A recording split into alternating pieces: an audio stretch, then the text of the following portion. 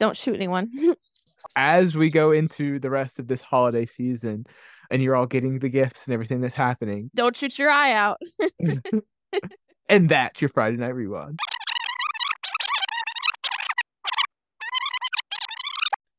Hi, Corey. Hi, Drew. I just didn't want to start this time. I wanted to make you do it. So thank you for saying hello to me first this time. If I had known I was in the role of starting, let me actually get back into how you start. Hi, my name's Drew Mukes. What's your name? Corey Severance. Now I'm out here sounding like Dora. Hola, soy Dora. Okay, so are you having a good old time, Drew? You having a good week? Yep. It's been a good time. Nothing crazy has happened to me though. I guess as a general recap, which this is podcast related because we discussed doing this. And now a little bit of missed opportunity that we didn't. But I've been in peak Hunger Games era to Oh, watch the new Hunger Games movie because I wasn't gonna watch mm-hmm, it for the longest. I didn't read the new book, but then the mm-hmm, trailers got me, so I had to read the book. And then I forced my sister to sit down and rewatch all the original movies because she never finished the series. mm-hmm. It was a whole thing. Everything on my TikTok's Hunger Games related. I'm in peak Hunger Games 2012 era right now, so Mm-hmm. I'm in the right mindset for the podcast. Except we're talking about a Christmas movie today, so not Yes, a really. Christmas movie made it like the whenever it was made. It's not a 2012, but I'm in that nostalgic looking back of mindset. Is what I'm saying. I gotcha.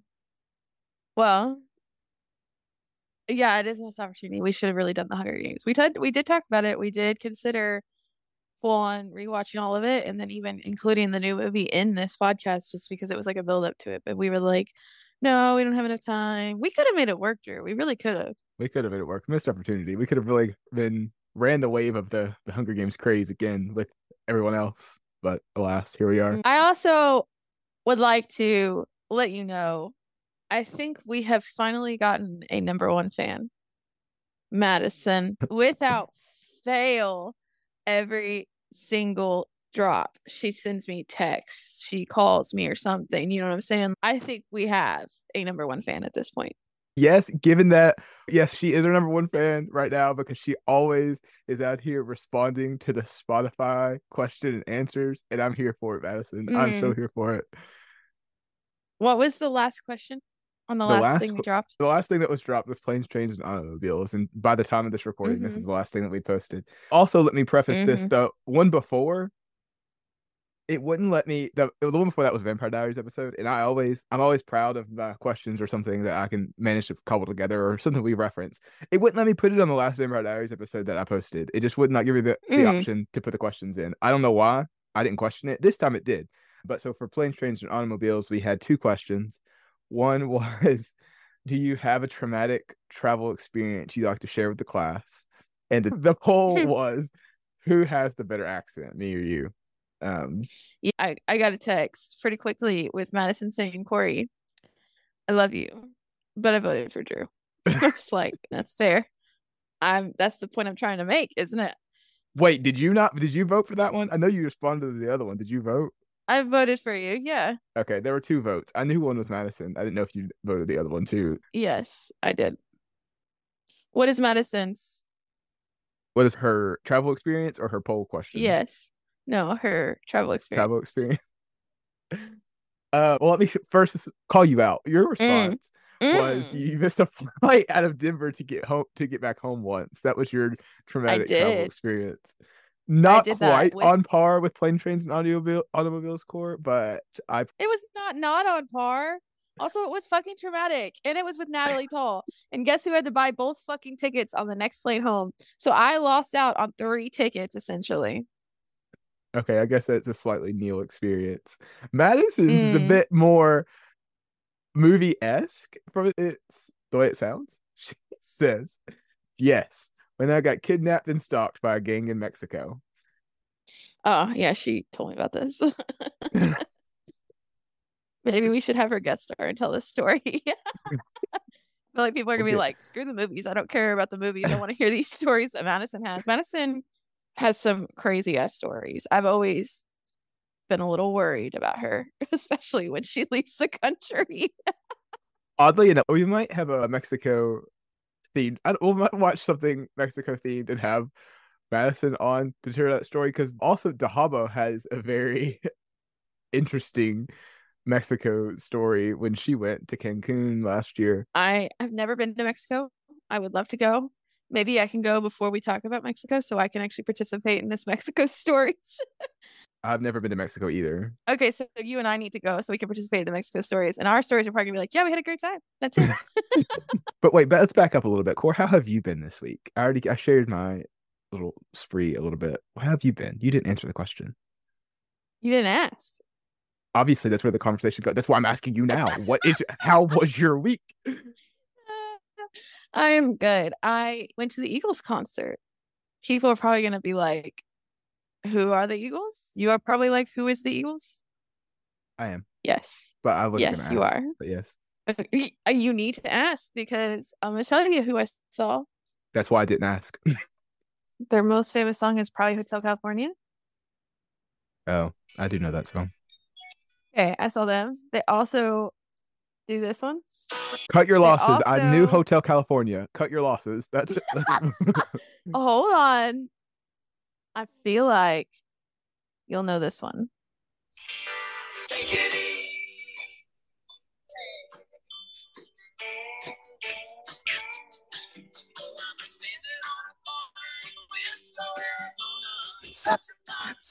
I've heard it before. I know the I knew chorus. it. That's all I know though.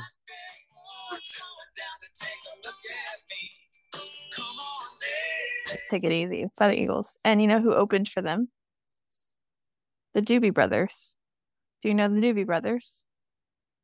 What do you think the answer to that question is going to be? I think that you know them, but you don't know you know them. Drew, what do you even listen to? Because if you don't know any music I've ever listened to, it's not just exclusively you don't know classic rock. Like you just don't know anything older than like 2010. Clearly, your tastes are not where it's at, Core. Just clearly, that's what that means. Oh, don't you even? No. You have, oh my God, Drew. I'm about to come through that screen and beat you up. Next time I see you on site. Okay, Dahabo. I saw the Eagles and the Doobie Brothers opened for them. And actually, Steely Dan was supposed to open for them. And if you don't know the Doobie Brothers, you're not going to know Steely Dan. But Steely Dan, it's a band. And I think the lead guy got sick. So they canceled. So they called the Doobie Brothers at the last second and they showed up. And I'm a much bigger fan of the Doobie Brothers than Steely Dan, so that was great. And then obviously the Eagles sounded good, like how they sounded in that song that I played, Hotel California. Don Henley, that's the singer, and he sounded exactly the same in person, and so did everyone else in the band. And I actually got to see what they look like. And for people who know Joe Walsh, he's was in the Eagles this with the most love that I can possibly give, but Joe Walsh, I'm pretty sure has fried his brain with drugs. He was struggling a little bit, but it's fine. That's not the direction I thought you were going to take that. I don't know why. That's just not what I Oh, thought we was well, going. where'd you think I was going? I don't know. I thought it was going to be something like, I say this with the most love. This man is not attractive. Is where I thought that was going, but that was not the fried the Yeah, he's brain. not that either. He's not that either. I think he is. He's an old man, and not the good kind, not the Peter Capaldi kind. He is a old man that has fried his brain with drugs. He made a really good joke, though. At least I thought it was funny. He said, I had a great time in my 20s and the 70s, but I'm having an even better time in my 70s and the 20s. I think that's pretty cute. That's cute. I can see that being a shirt. I always Yeah, it think should about be. merch Except opportunities. we're not in our 70s, so if we're wearing that, it'd be strange. We're Or in our 20s and the 20s. we've got to have merchandise to appeal to all audiences, not just our group here. From the data Mm, shows, our audience is from 23 to 27. mm. Clearly need to appeal to the larger audience here. We need to get something to grab the older generations. That's why we started with some older movies, and we've been exploring some even further older movies, and we'll continue to do that. Actually, great segue here into our movie today. A bit forced, but I'll take it. You know what? It's fine. You, like I said, next time I see you on site, Drew, I'm a little pissy with you now. So, Bring it on, our sister. Bring it on. Drew, just because you can swing a stick around in karate class doesn't mean that I can't still beat you up. Beat you up without the stick. Also, don't forget it's boxing. So, mm, you might have a little mean left hook coming your way. Actually, it would not be my left hook. That's probably my weakest. Okay, you got some kicks coming your way then. Meet fists. Oh. Let's go. But anyway, back to your segue. All right, so we watched A Christmas Story. It is a 1980 classic with quotes on that. Because again, like I said with Planes, Trains, and Automobiles, I don't feel like it's classic. It is because it's from the 80s, and that's been 40 years ago at this point. It is also just iconic. I love it, but it just doesn't feel like a classic to me. It just feels my childhood, a movie from my childhood. No, I don't know because I'm on the other end of the spectrum with this. I know it's iconic. I it's in my mind, it's more of a classic than Planes, Trains, and Automobiles, just because Mm. I know about it just a bit more. But I'd never seen it. I'd seen it in commercials based on like little previews that came up in like some of the movies I'd watched growing up. The little tongue on the telephone pole scene. That scene I'd seen, and that's how I knew what A Christmas Story was. Is because I was like, "What is that movie?" And Ah, my mom was like, "Oh, that's A Christmas Story." So that's how I knew what it was. But I never actually watched the movie. Drew, you mentioned this prior to us starting. Give me your opinion. It was okay. I probably wouldn't watch it again, ever. I know you're shook. I know, but it was okay. I didn't like. I got a little bored with it, to be honest. But I know you're just shook. I thought you might want to save this for the end. I just wanted to know ahead of time what you were thinking. But you not only have broken my heart in a million pieces. I also just I don't understand. Obviously, I want to explain why you feel the way you do, but let's do that after we go into it because That's we want fair. to that way Yeah, if you want to bring up specific scenes, we've talked about them. But just in general, you've broken my heart, Drew. that's I'm here for, Cora. This is the energy I'm supposed to bring to this podcast. Okay, it has an 89% on Rotten Tomatoes, which means that other people like it, Drew. And it's based on okay, so this guy, his name is Gene Shepard. All right. Not to be confused with the female country singer Gene Shepard. This is a man named Gene Shepard. And he grew up around, I want to say the 40s, but I feel like he actually was a little bit after that or a little bit before that. But either way, he got a good idea of what it would be like to be alive as a child in the 40s. And he wrote a short story and continued to write a couple more. And you know who Hugh Hefner is? I know the name. Remind me why. He's the guy that owned Playboy Bunny magazine. Okay, so Playboy Bunny magazine asked John Shepard to write these short stories for them. So their short stories, the short stories he wrote, appeared in Playboy Bunny magazine during the 50s and 60s. Mm. And I actually don't know the last one he wrote. I don't know any kind of more information than that, just that he wrote them originally for Playboy Bunny. He also was a radio show host at the same time and was becoming famous for that. Then he took these stories and compiled them into a book of short stories called In God We Trust, But All Others Pay Cash. And that's actually a phrase. I don't know if you've ever heard that before. No.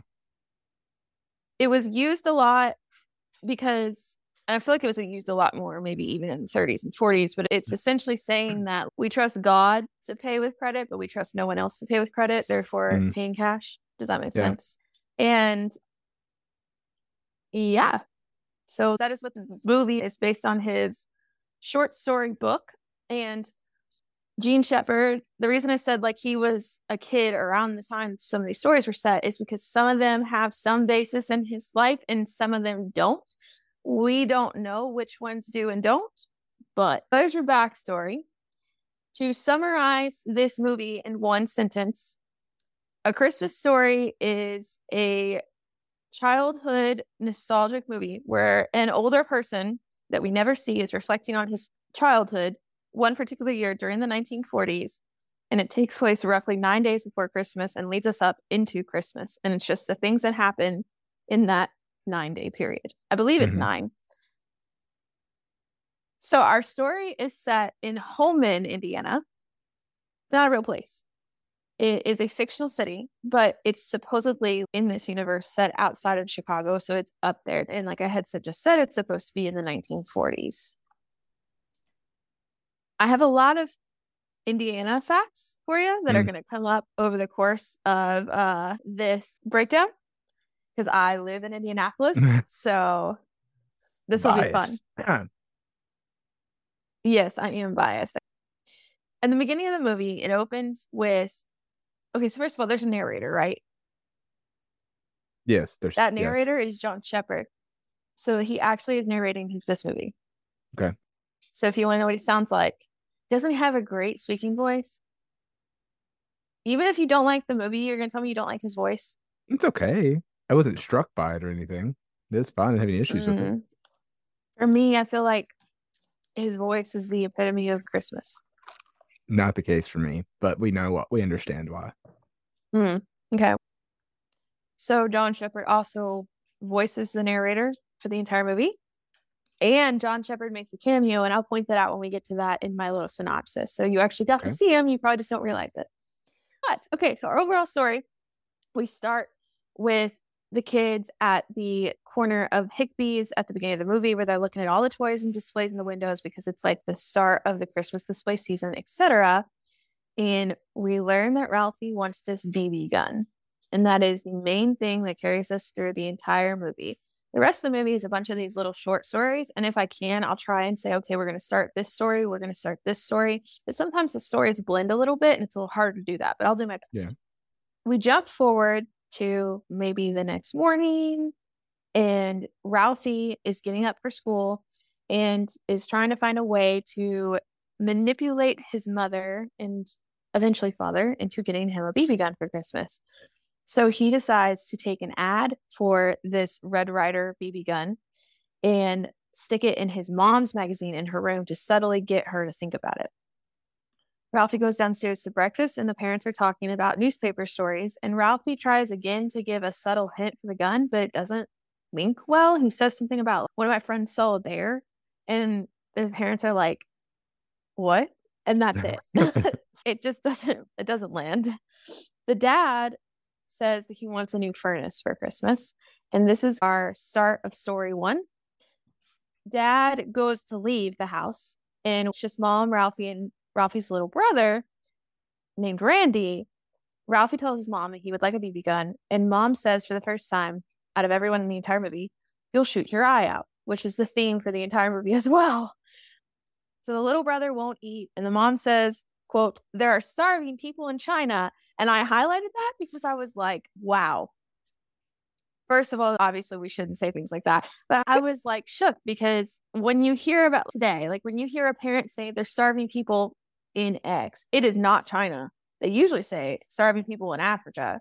It's crazy to me that the country has shifted to a whole entire continent. I also wrote the same line down just because for similar reasons. But I was like, also there was a line. I didn't write down exactly when it happened, but there's a line for that in I think the same conversation, and they say a Christmas noose. And I was like, let's write that The down. Christmas noose. Yes. Oh, I didn't hear that. I didn't hear that. I think it's the dad that says it into some in some context, but I wrote that down in the same. It was like right before that when they're at the dinner table or the breakfast table, wherever they're at. He says it, and I was like, quite a phrase. It is a little bit, it's poetic, but it's supposed to be funny. These were written for Playboy magazine. So keep that in mind. It's an adult centered story, basically. Yeah. Okay. Ralphie starts daydreaming about how the BB gun will be useful in defending his family from bandits. Back on Earth, the old man is trying to leave for work when the furnace stops him. And he finds that the damper has been closed. Did you understand? Because if you didn't, I'll explain it to you real quick. Understand what? The damper and the furnace issue. Go ahead. No. We'll just go say no. Look, do you remember in Home Alone how the furnace was like a real fire and he was scared of it? Yeah. But you know how in a chimney you can close the flue or other known as the damper?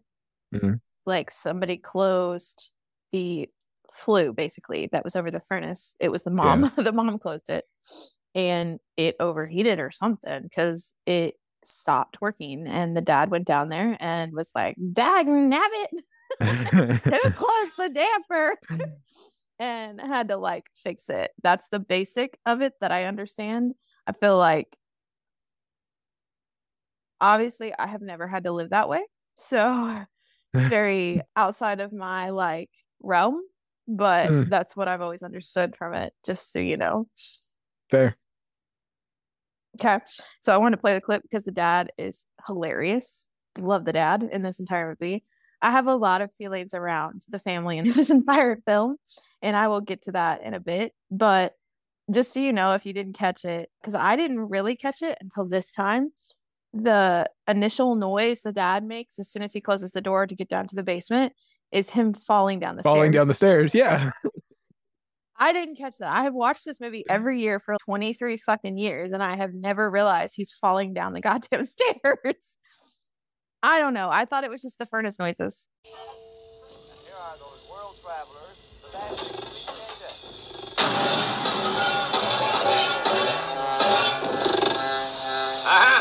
It's a clinker! That blasted, stupid furnace, that gummit. Damn skates! Oh, for Christ's sake, open up the damper, will you? Who the hell turned it all the way down? Again! Oh, blast it! Blurred, rattle, crap, camel flirt, you blocker, rattle, beast, jerk up, In the heat of battle, my father wove a tapestry of obscenity that, as far as we know, is still hanging in space over Lake Michigan. The next scene, because we love that was hilarious to me at least. The next scene, the mom starts getting both Ralphie and Randy ready for school. And she puts every last fucking piece of clothing that Randy owns on him. I was gonna say, Go I ahead. wrote this one down for this spot too. The bundling that the parents do is really how it be when it's the cold. Because I used to be bundled up to the brim with everything. I wasn't waddling, but there's pictures of me and my Yes. sister when we're going out, and it's Yes. it really And is how it be realistic. I used to make the joke because of Randy, he starts crying when she's finishing wrapping up the scarf around his head. And she's, what is it? What? And he's, I can't put my arms down because his arms, like, he's got so much clothing on, like, he can't put his arms down. They're stuck out. And I used to make that joke. If my mom would bundle me up too much, I'd be like, I can't put my arms down. So, yes, it is really how that be. Also, Ralphie is not very old. I can't really tell how old he's supposed to be. I'm maybe around 10. I never actually Googled this. I could probably just look this up.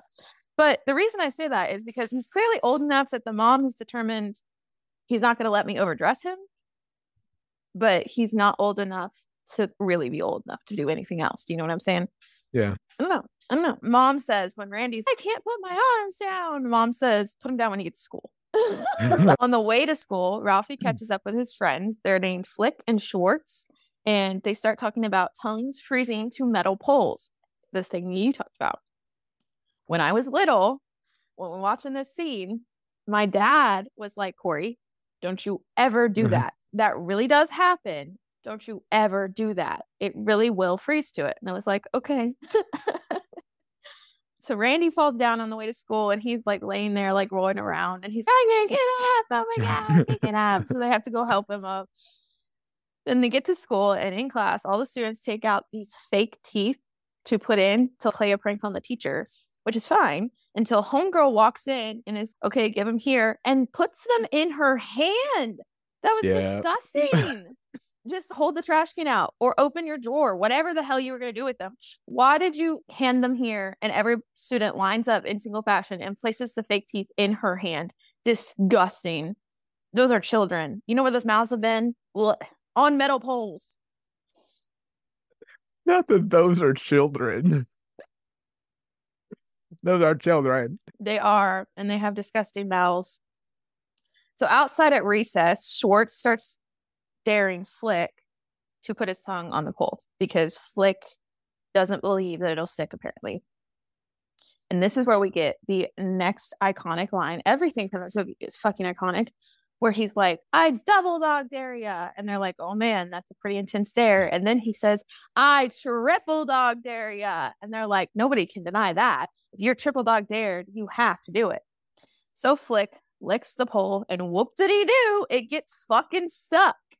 Like, the bell rings basically right as he gets stuck and he's screaming and crying. And the kids just leave him because, quote, the bell rang. What else are they supposed to do, Core? They have to go in. I just love the fact that he was like, Ralphie's the bell rang. And then I think it's Schwartz is, what are we going to do? And he's, I don't know, the bell rang. So back in the classroom, the teacher is like, where's Flick? And some student points out the window and then she sees that and they call the fire department, the police. And yes, what was the fire department going to do? So I don't know if you ever read The Watsons Go to Birmingham. I think you haven't read that. I haven't read that. Okay, you might like it. It's a kind of a classic. It's also set in like the 50s. But the beginning of that book opens with the older brother. He's obsessed with himself and he kisses his mirror, like himself in the mirror, but he kisses himself in a car mirror in the middle of winter in Michigan and his lips get stuck. And technically you could put hot water on it. And I think in the book, they just use some really warm water. But the problem is, if you use too hot of water, you're just going to burn yourself. So that's the trade-off. Either rip it off and lose the first layer of skin or burn yourself. I don't know. No, and I've always thought that's honestly terrifying. Getting your tongue stuck and then just having what they're gonna do, rip it off, and that's what they did. And he comes in with this tongue all bandaged, and I was like, ugh. Yes, in gauze. But also, what else are you gonna do? Like I said, I know. I'm saying, burn him. Yeah. Yes, I also wrote down he comes back to the room with his tongue all bandaged in gauze. And then the teacher decides that she's trying to basically get them to admit who put him up to this, but they won't admit to it. And so she starts trying to guilt shame them.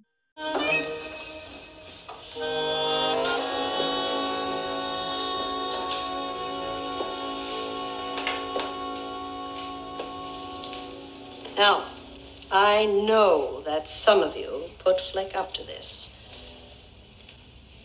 But he has refused to say who. But those who did it know their blame. And I'm sure that the guilt you feel is far worse than any punishment you might receive. Now, don't you feel terrible? Don't you feel remorse for what you have done? Well, that's all I'm going to say about poor Flick. Adults love to say things like that, but kids know better. We knew darn well it was always better not to get caught. Now, boys and girls, I'm going to give you an assignment. I just wanted to include that because I just love the line where adults love to say stuff like that, but kids know better than to get caught. And it's true. And I was thinking about it and I was like, today, as a 25, almost 26-year-old, would I admit to doing something wrong? Yes, I do. I have a lot of guilt around not doing it. So I feel like if a teacher or someone above me was like, don't you feel guilty? I'd probably be like, yeah, I do. I did it. But when I was like that age, I didn't give a fuck. I'm not saying shit. The teacher tells them to, in the next scene, to write a theme. And this is the start of our second story.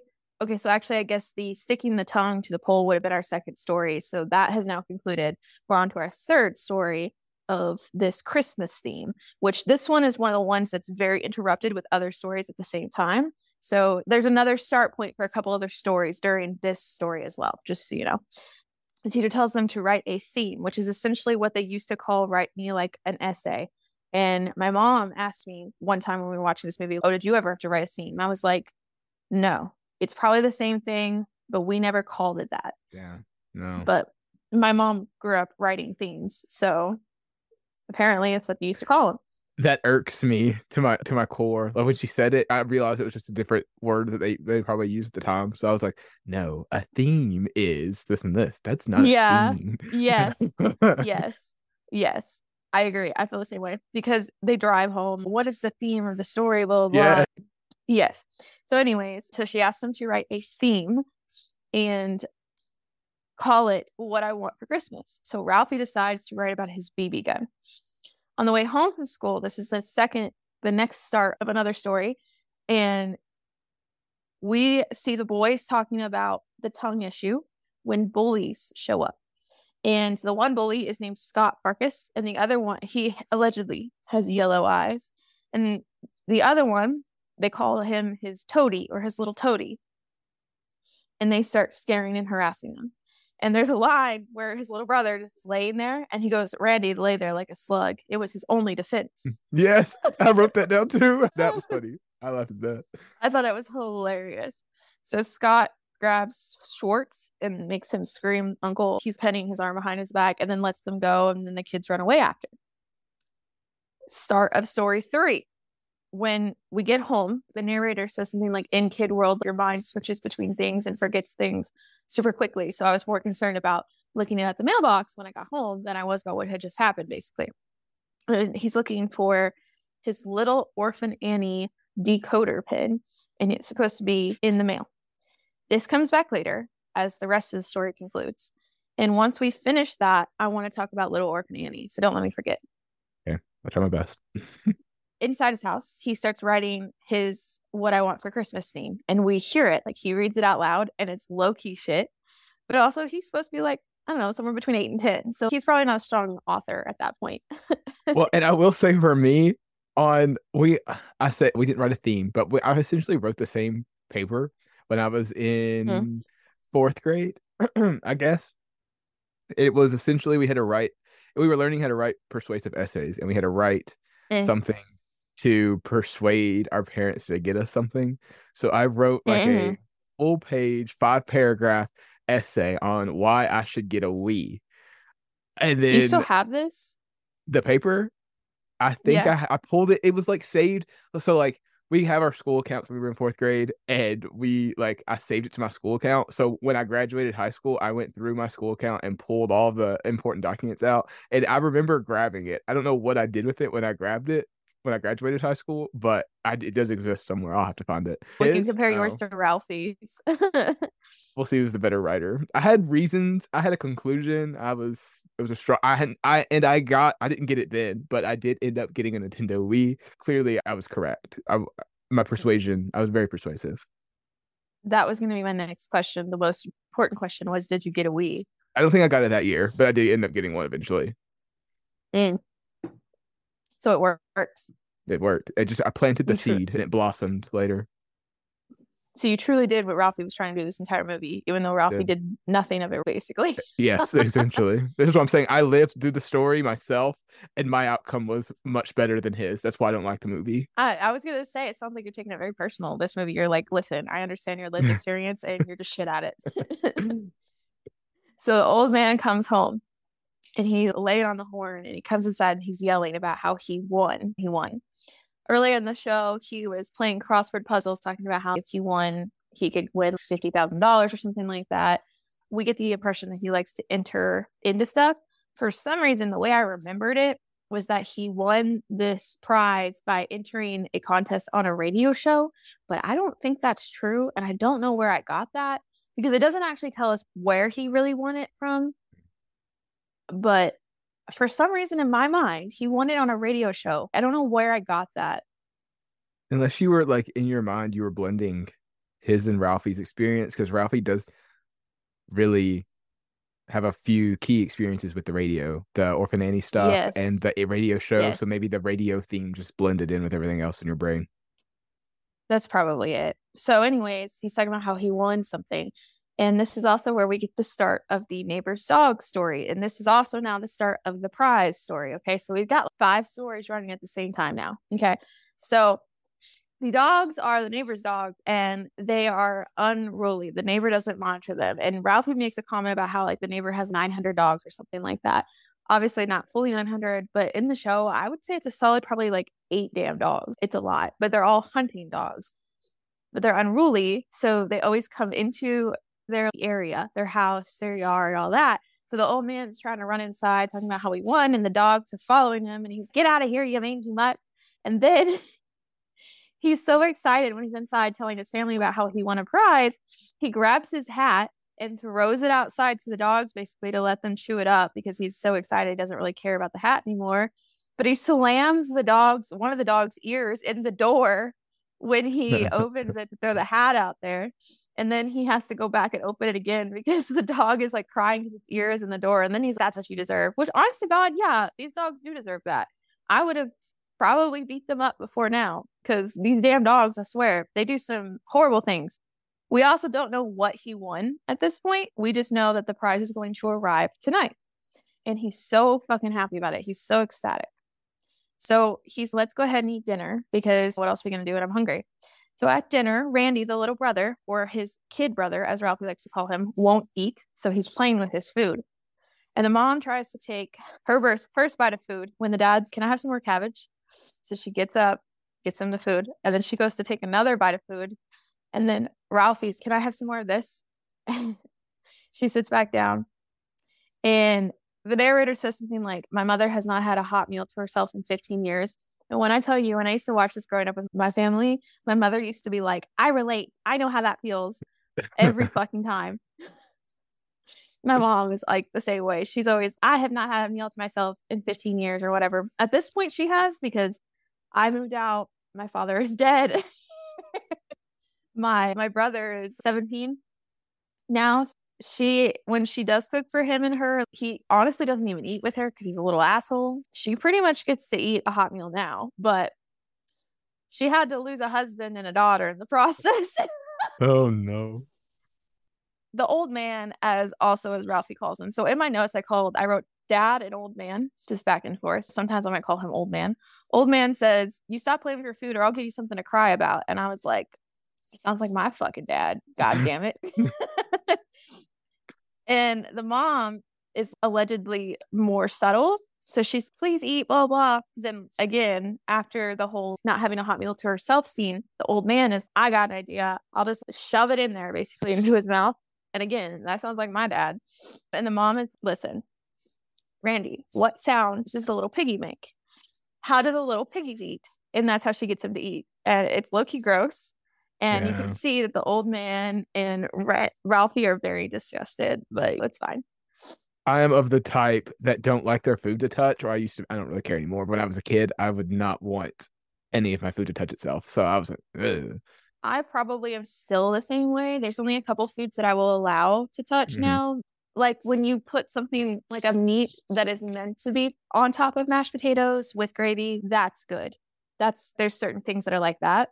But for the most part, I also still don't like my food to touch. I don't like wet food to touch. Like if it's wet, like juice from I don't know, like corn juice or something. Like you put it on a plate and the juice runs it. Oh no, that's disgusting. I can't do that. No. Yes. Okay, I agree. And I still feel that way. And it's so weird to me because I guess I thought my parents also thought that I would outgrow that because if you remember when you were a kid, I don't know what your family was like, but surely you knew at least one adult that was like, it's all going to the same place. Yes. And yes, it's all going to the same place, but it's still gross. Don't fucking do that. I still don't like my food to touch.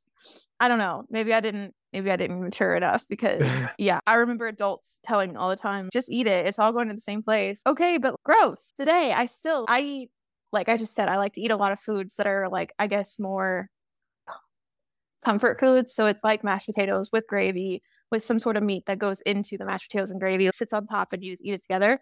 And then maybe corn or something on the side. I don't want my corn in my mashed potatoes. That's disgusting. Do not let them touch. No, I can't do it. But some people will whole ass mix them. And I feel like I remember my grandfather and my grandmother when I was growing up, they used to mix their peas into their mashed potatoes. Disgusting.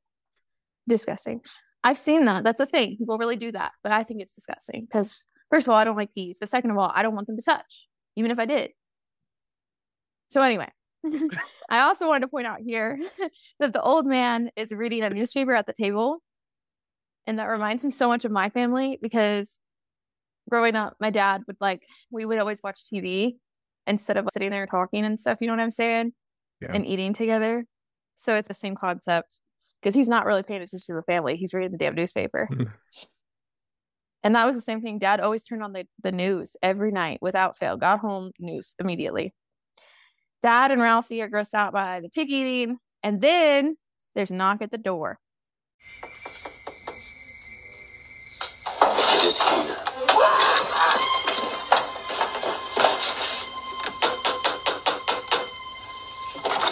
Yeah. You Parker? Yeah. There's a sign here. Yeah. Well, what is it? I don't know. What's in it? Here, bring it in, huh? Okay, boys, haul that on in here. Move it, Charles. Yeah, bring it right on in, right here. Bring it ahead, straight ahead. That's right. Right. Okay, bring it right on in, fellas. That's it. There we go. A little more. A little more. That's it. Watch the lady.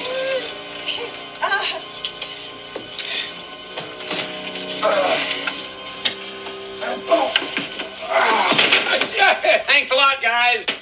Merry Christmas. Get the crowbar and a hammer, Ralphie. Fragile. It must be Italian. Well, I think that says fragile, honey. Oh, yeah. There we go. Jeez, really did a job on this, you know?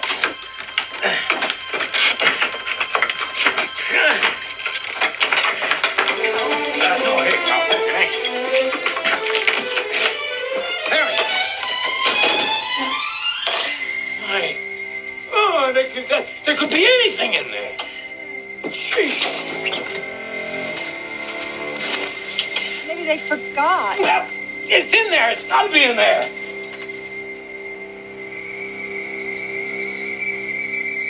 Oh, boy. Oh, boy. Oh, boy. Would you look at that? Would you look at that? What is it? Well, it's a leg. But what is it?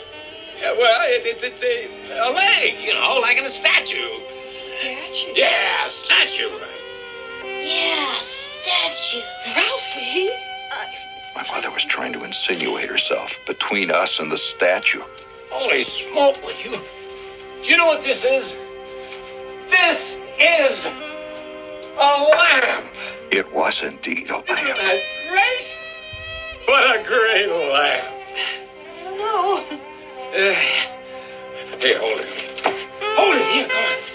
The old man's eyes boggled, Oh, wow. overcome by art. I know just the place for it. Right in the middle of our front room window.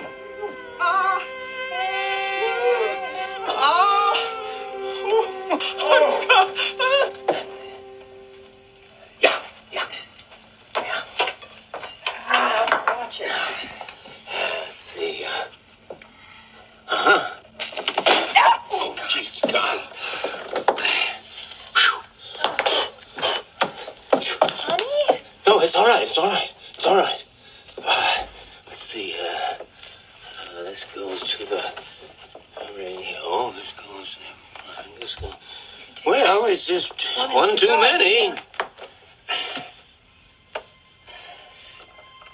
see. The snap of a few sparks, a quick whiff of ozone, and the lamp blazed forth in unparalleled glory. Oh, look at that!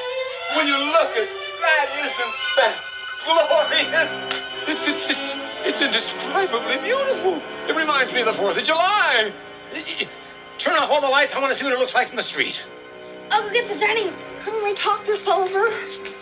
Okay, so I'm gonna pause it right here because my family always does the fragile thing all the time.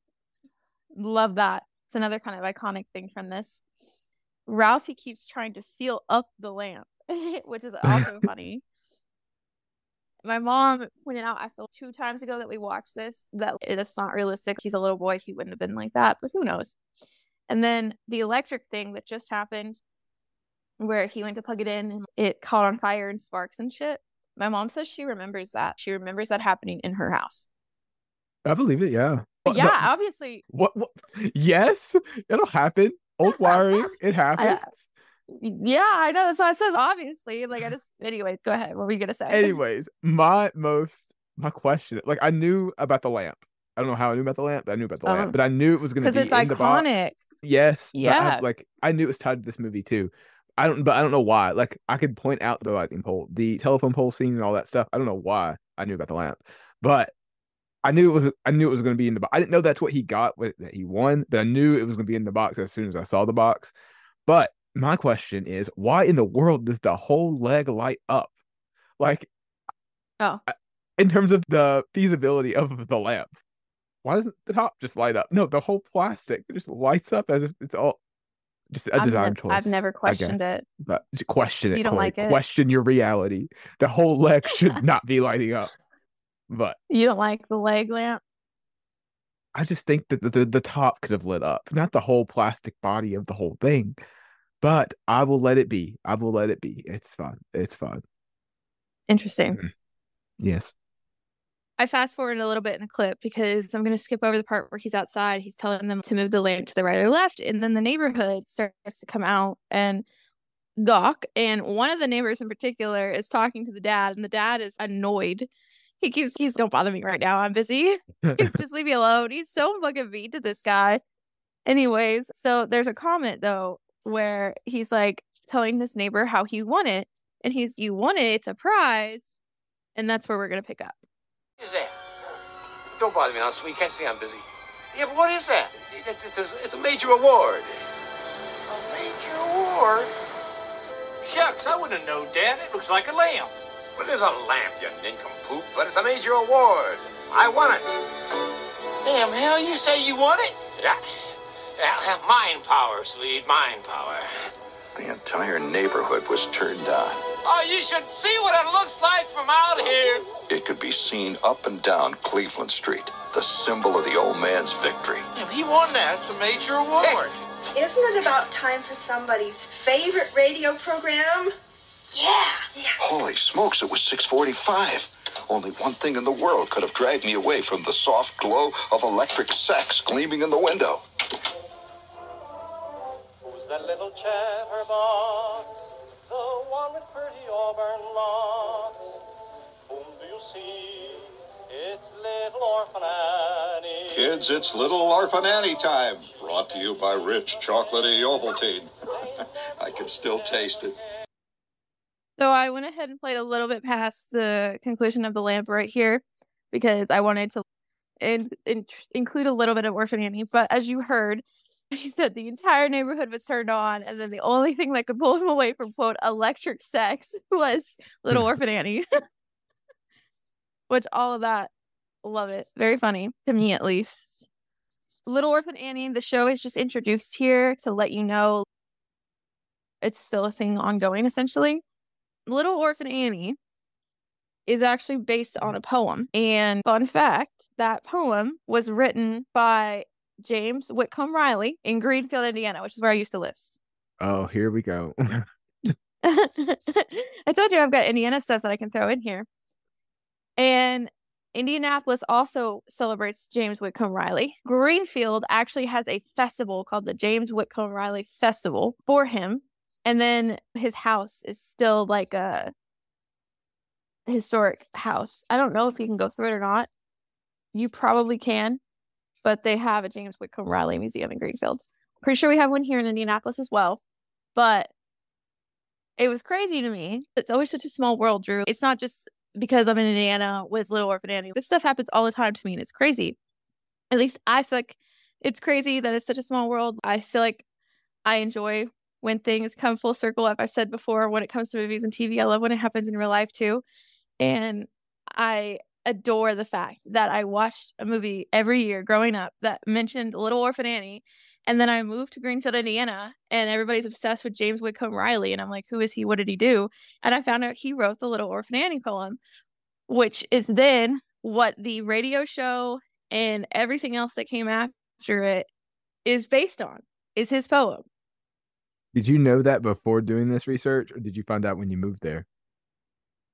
I found out when I moved there. So I knew that when I was doing this research now that like Little Orphan Annie was like the same guy and everything I knew. But I went ahead and looked more into the radio show because I know nothing about the radio show. So the radio show ran from 1930 to 1942. And they had, as he talks about later, a secret society that was part of the Little Orphan Annie radio show. And Little Orphan Annie is actually also a comic strip. And it was a radio drama series based on the popularity of a comic strip, Little Orphan Annie. It was a poem, then a comic strip, and then the radio show. And I cannot confirm this, but you know the musical Annie? Yes.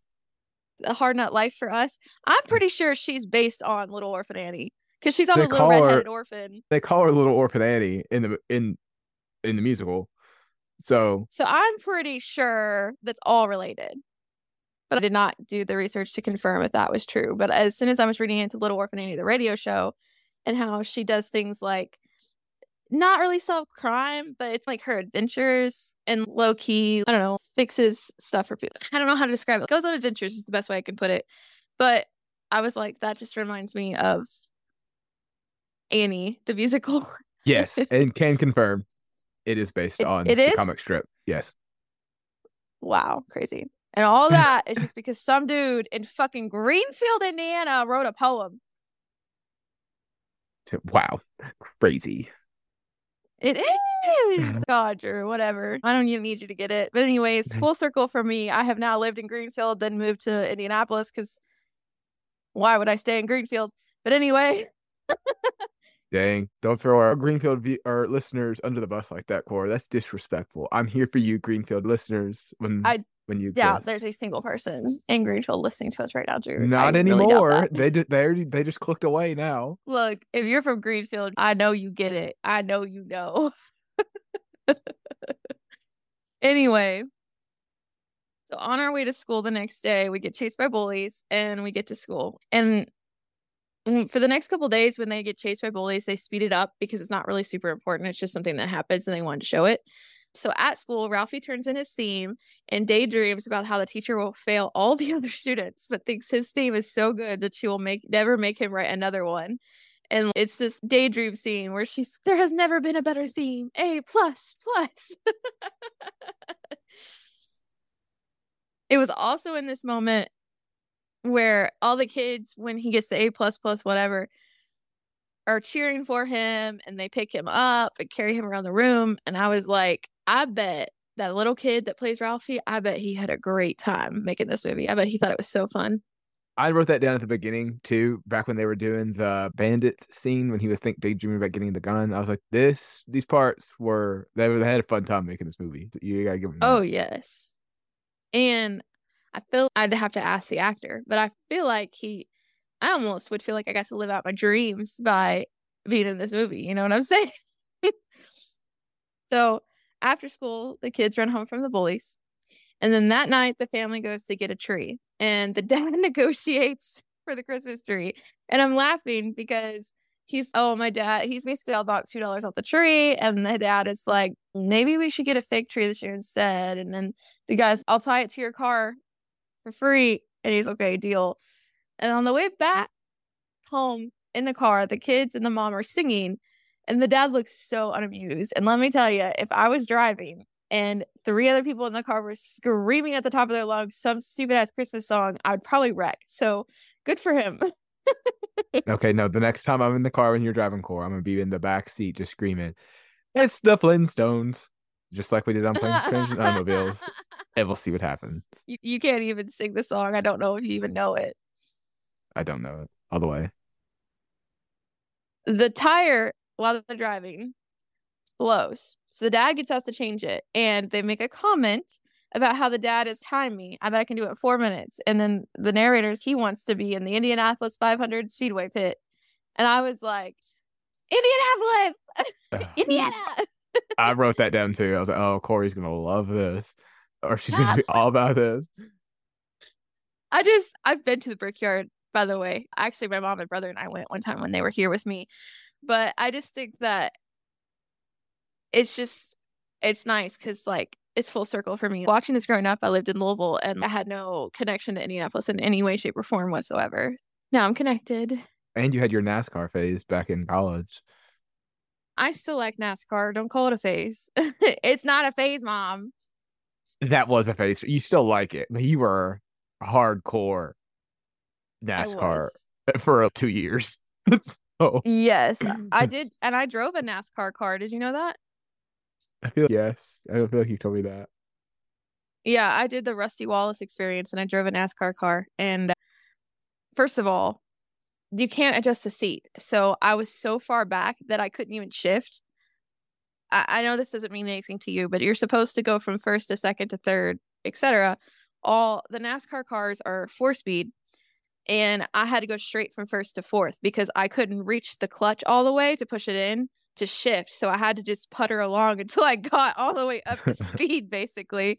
And then I was timid. Like I was afraid to drive fast at first. And I only paid for 3 laps, but they gave me more because they probably noticed I was driving slow. But by the time I kept going around, like I was getting faster. So it was cool. And they warned us on the way home, watch your speed because you're not gonna realize it because you just drove a NASCAR car and you're gonna be going like 90 to 100 in your car. And it's true. I really did. I was whipping at like 95 and I was like, oh shit. Anyways, yes, I'm still in a NASCAR. I would love to drive another NASCAR car again, and I would love to go to the Indianapolis 500. I did look into tickets this year, but I forget why I didn't go, but I didn't. Oh, I think it's because I was busy that weekend. I was doing something else on the same day as the 500. And then up here, it's a huge deal. People like for almost how Louisville does the Derby, except not that big, but it's still a big deal. There's a lot of celebrations leading up to it. Everybody puts out NASCAR flags on their porches and shit. People are obsessed with the Indy 500 up here. It makes sense, right? Just like Louisville and the Derby, but Yeah. they really celebrate it up here. I would also like to go to the Indianapolis 500 just because really for 3 years now, I've watched people do stuff for the Indy 500. Because even when I was in Greenfield for that year, like people still got excited for it because it was close enough. It's just outside of Indy. Yeah. Anyway, sorry. Let me get back to the task at hand. The dad gets out to change the tire that blew, and Ralphie goes to help the old man. And the dad gives Ralphie the hubcap to hold the nuts inside of for the tire. And he's low-key yelling at him while he does it. And I was like, my dad yelled all the time. And the dad finally gets the tire off, but he moves his arm weird and knocks the hubcap out of Ralphie's hand, and everything goes flying.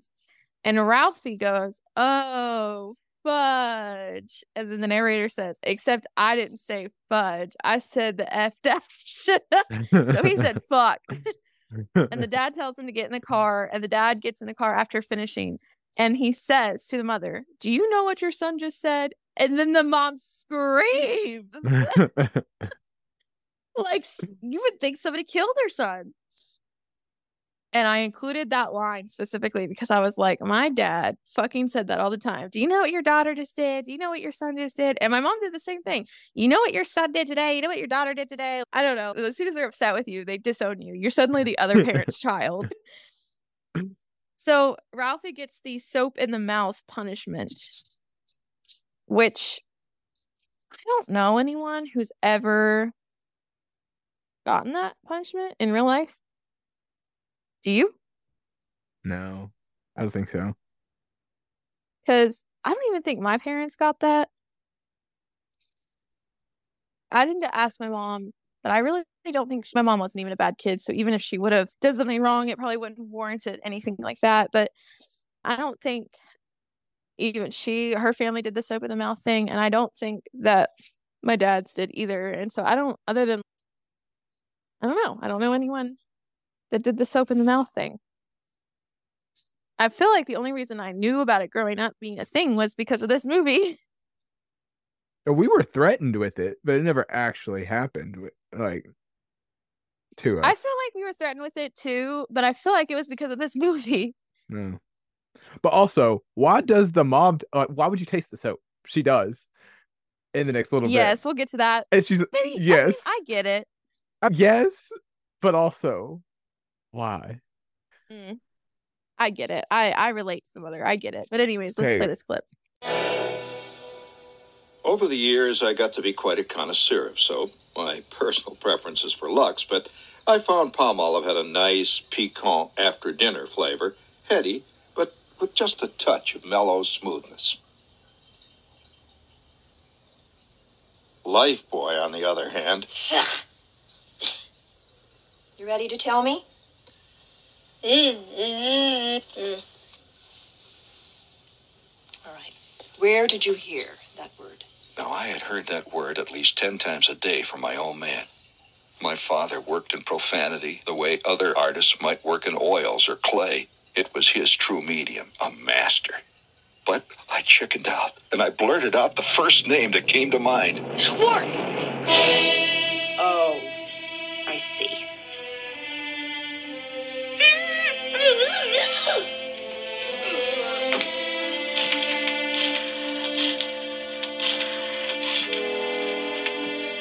Well, Mrs. Schwartz? Yes, I'm fine. Mrs. Schwartz, do you know what Ralph just said? No. He said... No, not that. Yes, that. Do you know where he heard it? Probably from his father. No. He heard it from your son. What?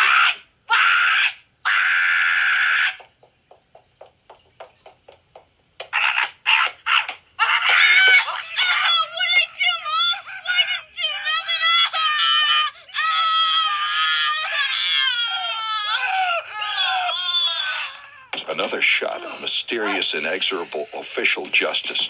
Rinse out and go to bed. Oh, am I glad you finished your homework this afternoon. So I want you getting right into bed, and I don't want to see any lights on. You are being punished, so no comic book reading. I'm going to come in there, and if there are any lights on, but don't you give me that look. You're going to get it. As you said, the mom tries the soap at the very end there. Like, I get it. It makes for comedy. Why would you taste the soap? Ugh.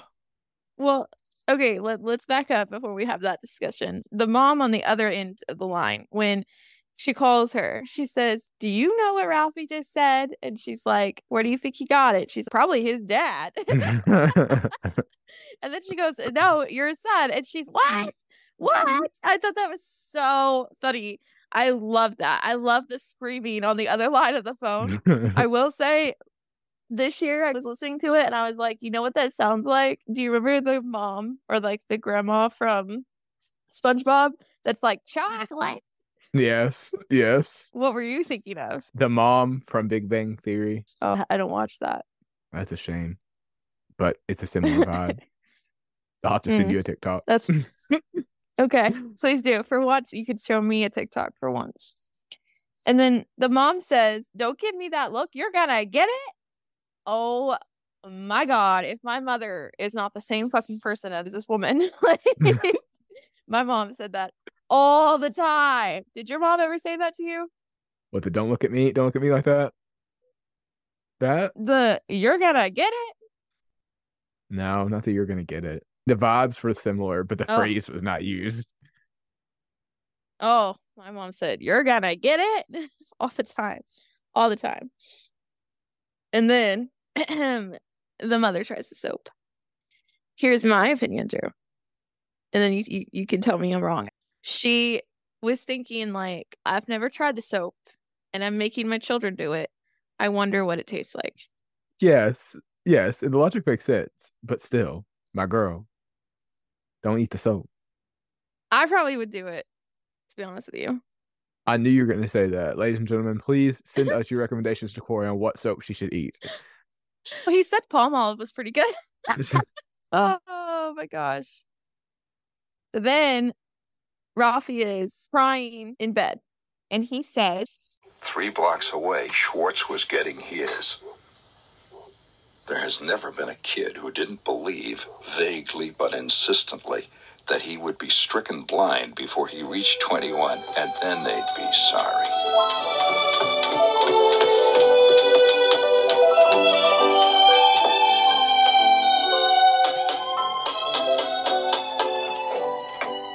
Why, it's Ralph. Come on in, Ralph. Where you been?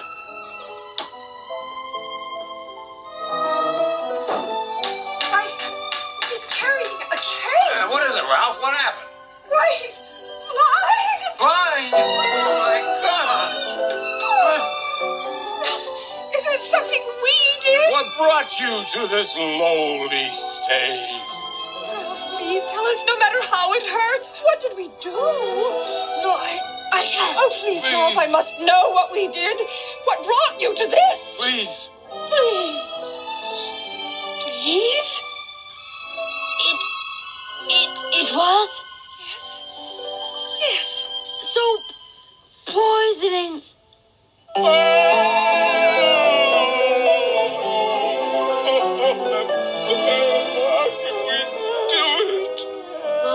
I'll manage to get along. Somehow. I'll never forgive myself. Thanks, Mom. I told you not to use life, boy. At the end of the clip, he's smiling because he got his revenge because he got soap poisoning and it caused him to go blind. And I remember my dad laughing at this scene and then was like, I remember thinking like this as a kid, and then looks at me and says, did you think like that when you were a kid? And all I could do was nod because fuck yeah, I did. Jesus Christ, all the time. Did you do that, Drew? The revenge plot theory? Oh, yeah. Yes. Yes. I don't feel like you relate as much. Not as closely. The vibes were there. The details, not as much. It's exactly how kids think. Oh, they're punishing me like this. One day they'll be sorry for doing it. But they're not. Yes. We read to school from the bullies.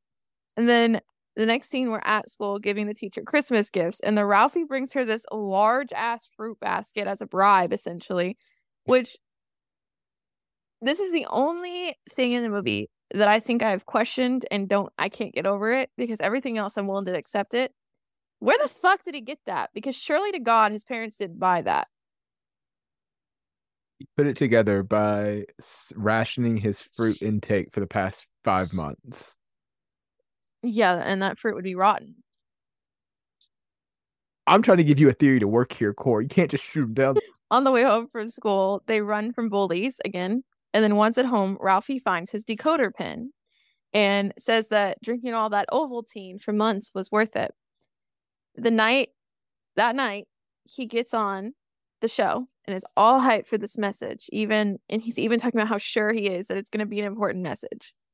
And he goes to the only bathroom in the house to decode, and his brother starts banging on the door, and his mom is like there as well. Come on, Ralphie, come on, let's go. And he's like, just a minute.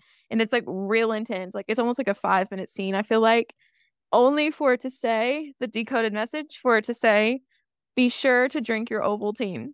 And Ralphie's a crummy commercial. Son of a bitch. That would have been me. That would have been me. Getting like all excited. I'm near some of my old toys right now. I'm sure there's toys I've gotten throughout the years that have I wanted them and then for them to be trash. That was 100% something I would have done, especially to a decoder, because I was all about spa stuff when I was a kid. So I'm sure that happened to me at least once. So downstairs, the mom is finishing dinner and watering plants, and dad is messing with the furnace, and we hear the lamp break. And this scene that I'm going to play, if this isn't or wasn't my fucking parents to a T, I think in watching this and having to write this synopsis and really break down why I love this movie so much, it occurred to me every bit of this reminds me straight up entirely of my family. Tomorrow night, you love red cabbage, Ralphie. You filthy piston! Okay!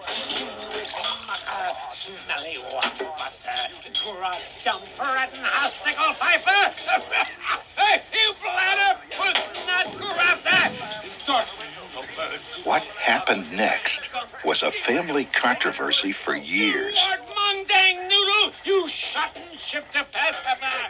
You snort hunger, laymonger, snacker shell cocker!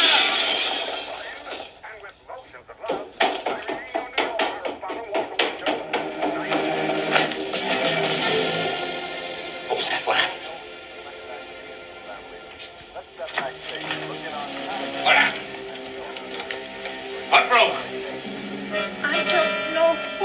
happened. I was watering my plant and I broke your lamp.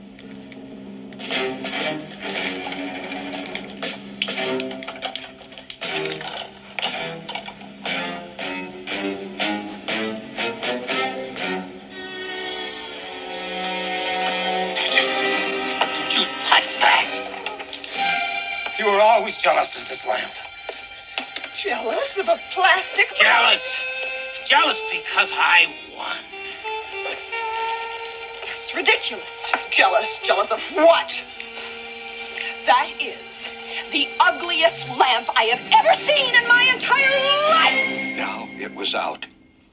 Get the glue. We're out of glue.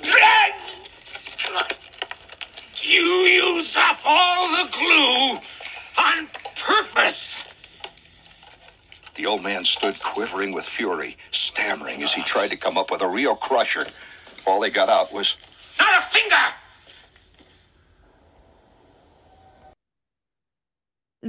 At the end, because he's going to buy glue, and like he said, the old man tried to come up with a real crusher, but all he got out was not a finger. My mom loves that line. I think she thinks it's the funniest line in the entire movie, because sometimes, occasionally, especially right after we watch it again for the season, she'll be like, not a finger. So, but oh my God, every time my parents would fight over something like this, something similar like this, my dad would always be like, you're just jealous, or you just don't like this thing because of I've got it, or something like that. My mom would be like, what the fuck are you talking about? And then my dad would be like, if they needed something like glue, or she did something and he felt he didn't like what she did, he basically be like, you did that on purpose. That is literally exactly what my parents would say to each other. I was like, this is literally my parents. It's crazy. So anyways, the old man tries to fix the lamp after buying more glue, and it doesn't work. And they say he buries it next to the garage. Quote, now I could never be sure, but I thought I heard the sound of taps being played gently. My dad thought that was so funny. You know what taps is, right? Yeah. Yes. For our audience, in case you don't know what taps is, it is the military at a funeral, what they play. And my dad thought that was the funniest shit. I remember the year that we watched this, that he also asked me, same year he asked me, oh, did you think like that when you were a kid with the soap poisoning thing? The same year that when he heard the taps line, he thought that was so fucking funny.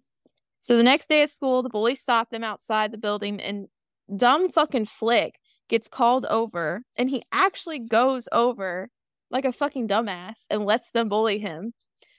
Then in class, they get their themes back, and Ralphie gets a C+, and he imagines the teacher as like the Wicked Witch of the West. Yes. And she wrote at the bottom of his theme, you'll shoot your eye out. So he imagines his mother with the teacher as like a jester with the witch, and is like, oh, my mother must have gotten to her. Ralphie leaves deflated and gets hit with a snowball on his way home by the bullies. And the bully, Scott, says, when I tell you to come, you better come, in reference to that morning when he ran away and Flick went over instead, and starts taunting him about crying and being a crybaby.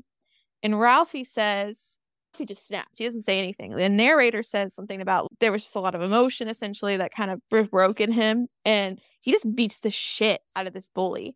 And the kids start to gather around and watch. And Randy, his kid brother, goes and gets the mom. And the mom pulls Ralphie off and is, let's go home. And I was like, why is she not worried about the other kid? And I wrote down, I said she left this kid just bleeding in the snow. That no blink or nothing. She was like, okay, let's go. And just runs off.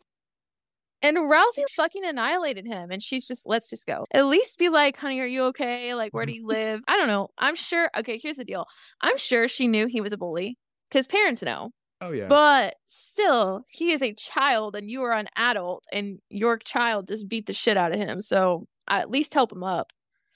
So the mom tries to calm Ralphie, and he's worried about his dad's wrath, which same. I was always worried about that. And the mom finishes dinner, and we hear Randy crying from a cabinet under the sink.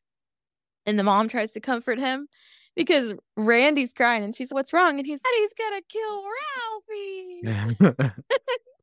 And honest to God, I swear, I feel like this exact scenario happened in my household, where I did something and I feel like my brother was like, Daddy's gonna kill Corey. And my mom was like, no, he's not. I feel like that shit happened. So the mom essentially just, when the dad does get home, which he talks about the car in the driveway. For me, it was the garage door. If I heard the fucking garage door, oh my God, my blood pressure spiked.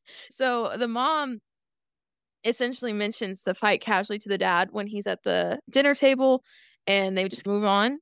And again, honest to God, that happened all the time. My mom, I would be like, Mom, please don't tell dad. Please don't tell dad. And she would offhandedly mention it so that it never was a thing, if that makes sense. Yes.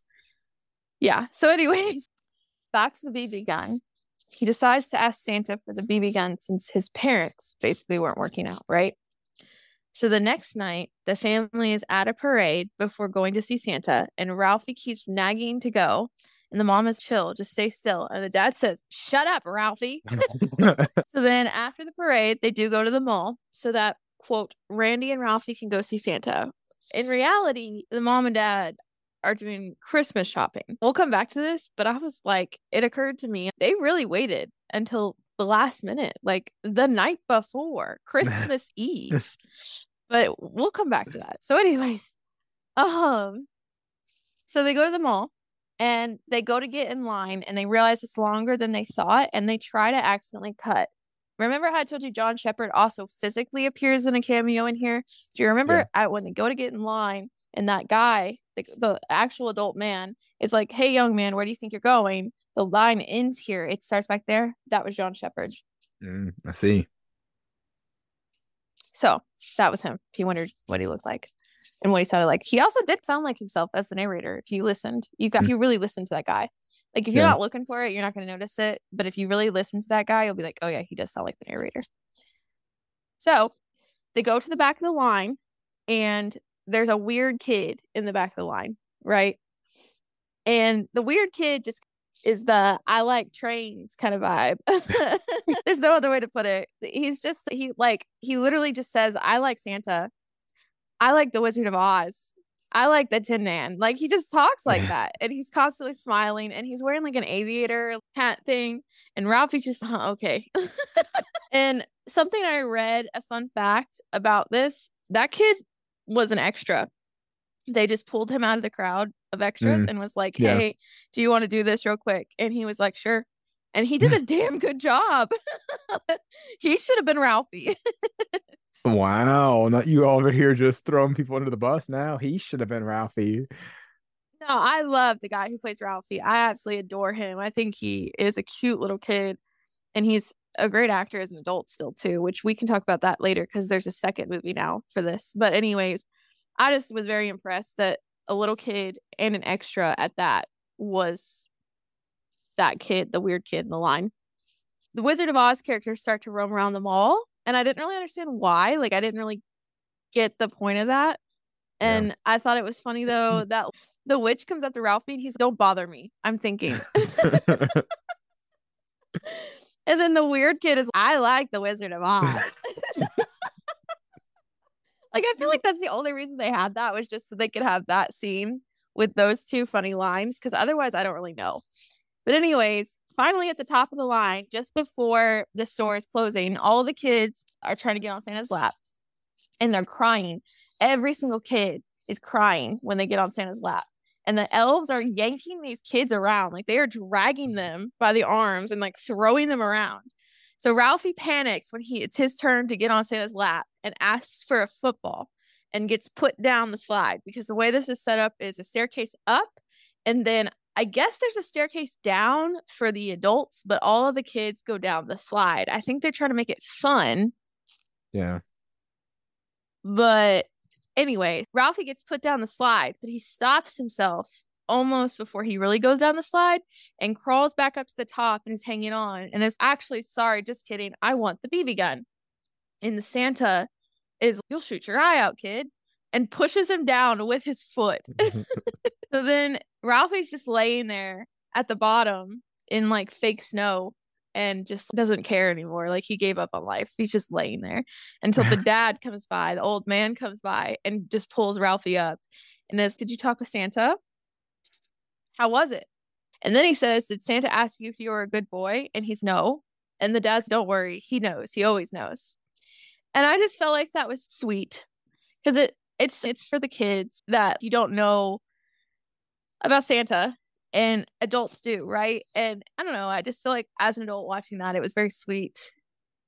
I don't know. Do you get what I'm trying to say? Yes. A nod into the Christmas spirit. Yes. Yes. At home, they finally decorate the Christmas tree. They got this tree a minute ago and they're just now decorating it. But, anyways, and I remember my mom says, like, the bulbs that you saw on the Christmas tree and this, she was like, I remember those things are so hot. I'm surprised the house didn't burn down, that kind of shit. Has your mom ever talked about that kind of stuff? No. Mm-mm.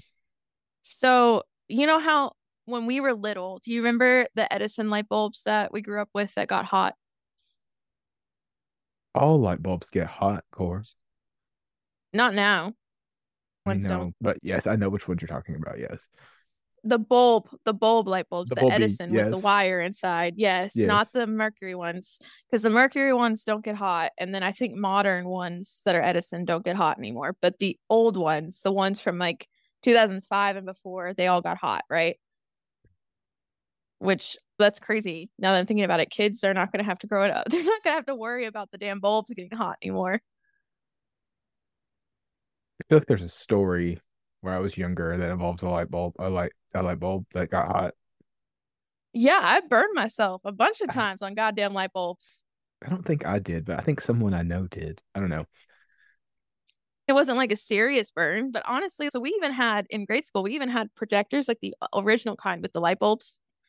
And I remember I had to change the bulb for some reason one time in 5th grade. I don't know why I was doing it, but it was fucking hot. And I was trying not to drop it because it was hot.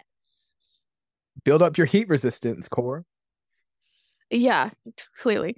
My mom says that she remembers the bulbs on the trees growing up because my mom was born in 1964. Okay, so it wasn't the 40s, but she was like the electric stuff and everything that's happening in this. She grew up in an old house. She was raised from 1964 onwards. So by 1970, she's 6 years old. So she's probably starting to remember things from around then. That's pretty fair, right? To have experienced a lot of the things from this movie. And she talks about how the bulbs on the Christmas tree got so hot and then she remembers touching them and they would burn her fingers, and that they were lucky the house has never burnt down because of how hot they got and they were on a tree, right? It should have caught on fire. I'm sure there was a lot of house fires. I'm sure there was, yeah, honestly. Also, every time I watch this, my mom and I always are like, why does the tinsel look like cobwebs? Do you notice that? The tinsel on the tree in this movie. Yes. It looks like cobwebs. I'm not the biggest fan of tinsel anyway, so it's fine. Oh, I love tinsel. It's a bitch to clean up, but I love it. I don't see any in your house, Core. I don't have my decor up yet. Wait until the last minute like some people, are we? No, it's not even Thanksgiving for us right now. We are time traveling to the future. Don't forget that. Still, some people after Halloween, it should still be up. So no, my family, we always did after Thanksgiving. We actually used to do it either the first weekend of December or Thanksgiving weekend. It just depended on how the calendar fell and what we were doing on when we did it. But we always did it one of those 2 weekends. We were the same, typically. See, now you're criticizing me for no reason. Yeah, I mean, on site, Drew. That's what I'm here for, Corey. That is what I'm here for. I'm telling you, on site. You're asking for it on site. They accidentally blow a fuse when they're trying to plug in the bulbs and everything and make the tree work. And then they step back and they admire the tree. And the parents send the kids to bed so that they can get out the presents and wrap them. And this is where I wrote down last fucking minute, my guys. The next morning, Ralphie wakes up and it has snowed like a true Christmas miracle.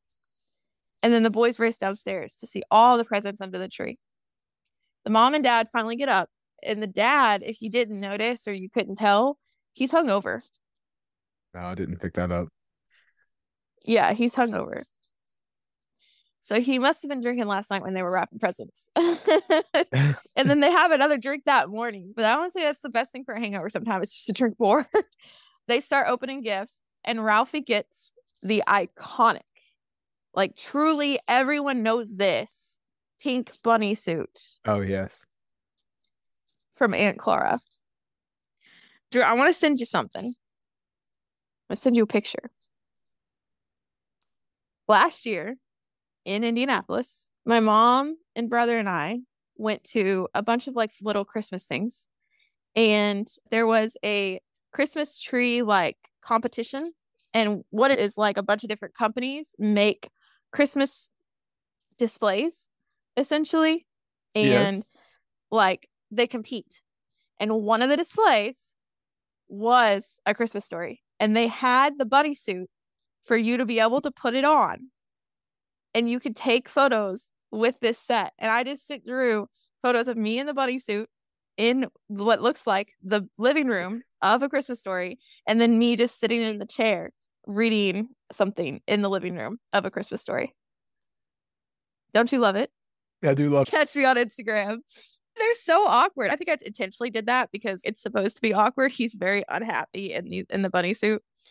But I actually like the one of me sitting in the chair. I think that's a good little nostalgic That's a photo. cute little picture. That's like a Christmas card worthy. That one is. Yes. But The bunny one's going on Instagram. Put them both on there. Give me some justice. No. Only the bunny suit. It's gonna be No.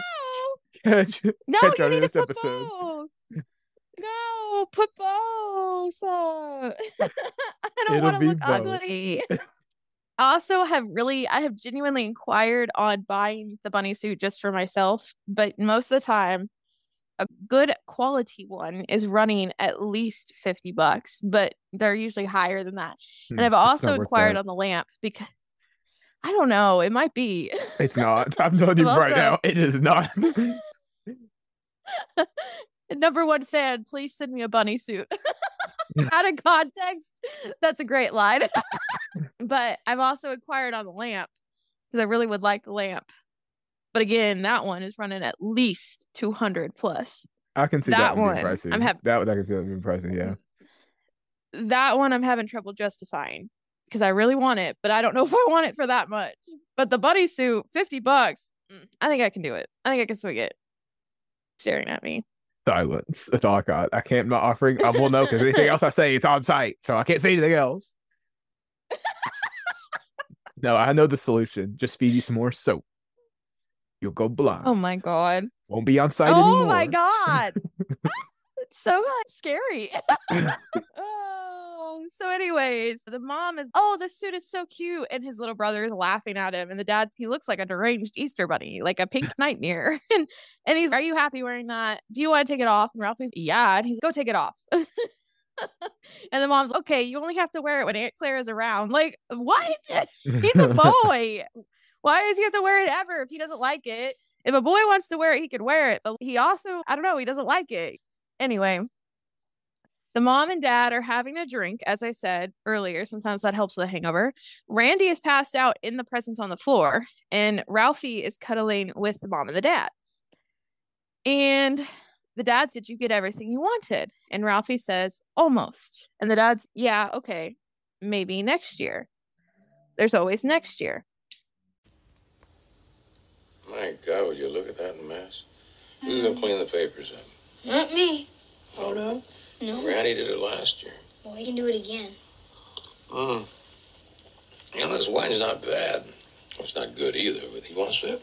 Yeah. No, you don't. Oh. Did you have a nice Christmas? Yeah, pretty nice. Yeah, did you get everything you wanted? Almost. Almost, huh? Well, that's life. Well, there's always next Christmas. Yeah. Hey, that's funny. What's that over there behind the desk? Where? Oh, behind the desk, against the wall over there. Why don't you go check it out? Come on.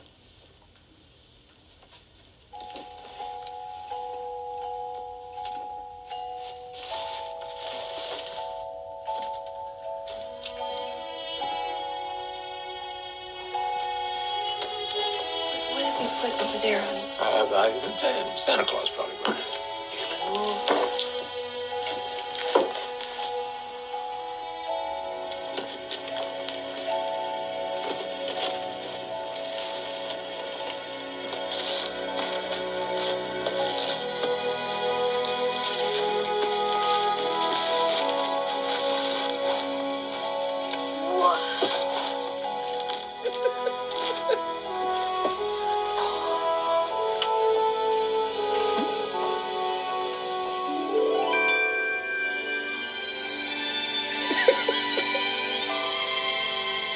Oh, it was beautiful.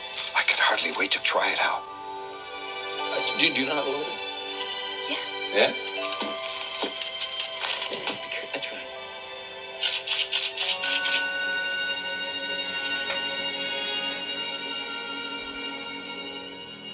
Careful. Oh, they run all over.